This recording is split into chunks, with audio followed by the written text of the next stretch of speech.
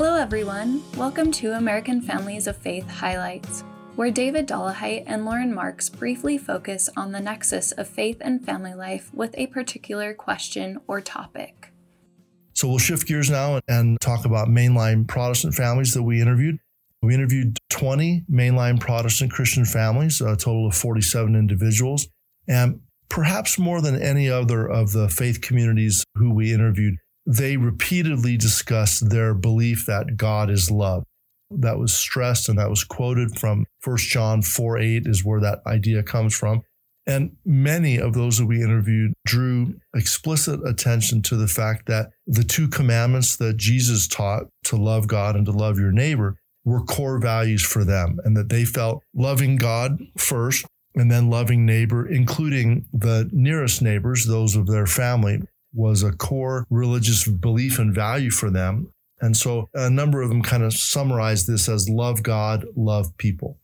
And we were often inspired by the devout efforts of our mainline Christian families who we interviewed to live out those beliefs in very pragmatic ways in their own families, and then also by serving others in their communities. And there was this sort of focus on loving their neighbors as themselves, and also loving those who aren't necessarily their neighbors in terms of people that live in the same neighborhood, but their neighbors broadly defined, those that were in need in their community. Many of those that we interviewed believed in the transforming power of God's love through the Holy Spirit that enabled them to love each other more deeply.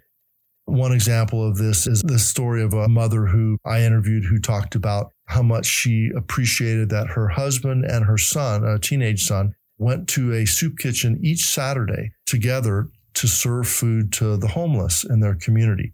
And she spoke with great emotion about what effect that had on their father-son relationship. And of course, also that it was serving those in need in their community. And that kind of social justice approach or, progressive approach to religion emphasizes caring for the people in greatest need was very impressive. And we had great respect and admiration for that. Several talked also about the fact that they loved God and they felt that God loved them and that God forgave them for their sins, that helped them to love and forgive each other in their family, and that made a real difference for them. And they explained that their sense of relationship with God changed how they approached their own family relationships and how they interacted with their spouse and their children. So I guess I want to just finish up with a couple of quick quotes from a couple of participants on this theme that used phrases such as, quote, relating to each other through God brings a lot of unity, end quote.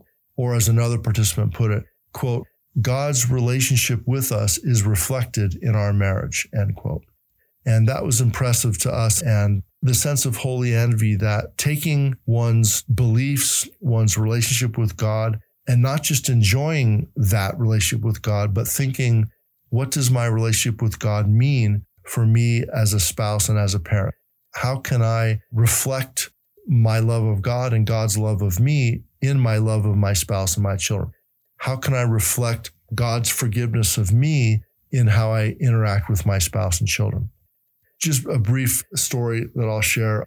I was raised in a mainline Protestant family. I was raised in the Episcopal faith. And so my parents and my brother went with me to those services. Both my brother and I served as altar boys in the Episcopal Church. For me, the greatest example of this type of love that we've been talking about was manifest by Father Todd Ewald and Mrs. Ewald, who adopted my father and his siblings after their parents were killed and then died of cancer a few years later. So my father and his siblings became orphans in their teen years, and Father Ewald came and literally adopted them and brought them into their community. And that really saved their lives in many ways. And I just have great respect for that kind of devotion. We hope you'll join us on our full podcast called American Families of Faith.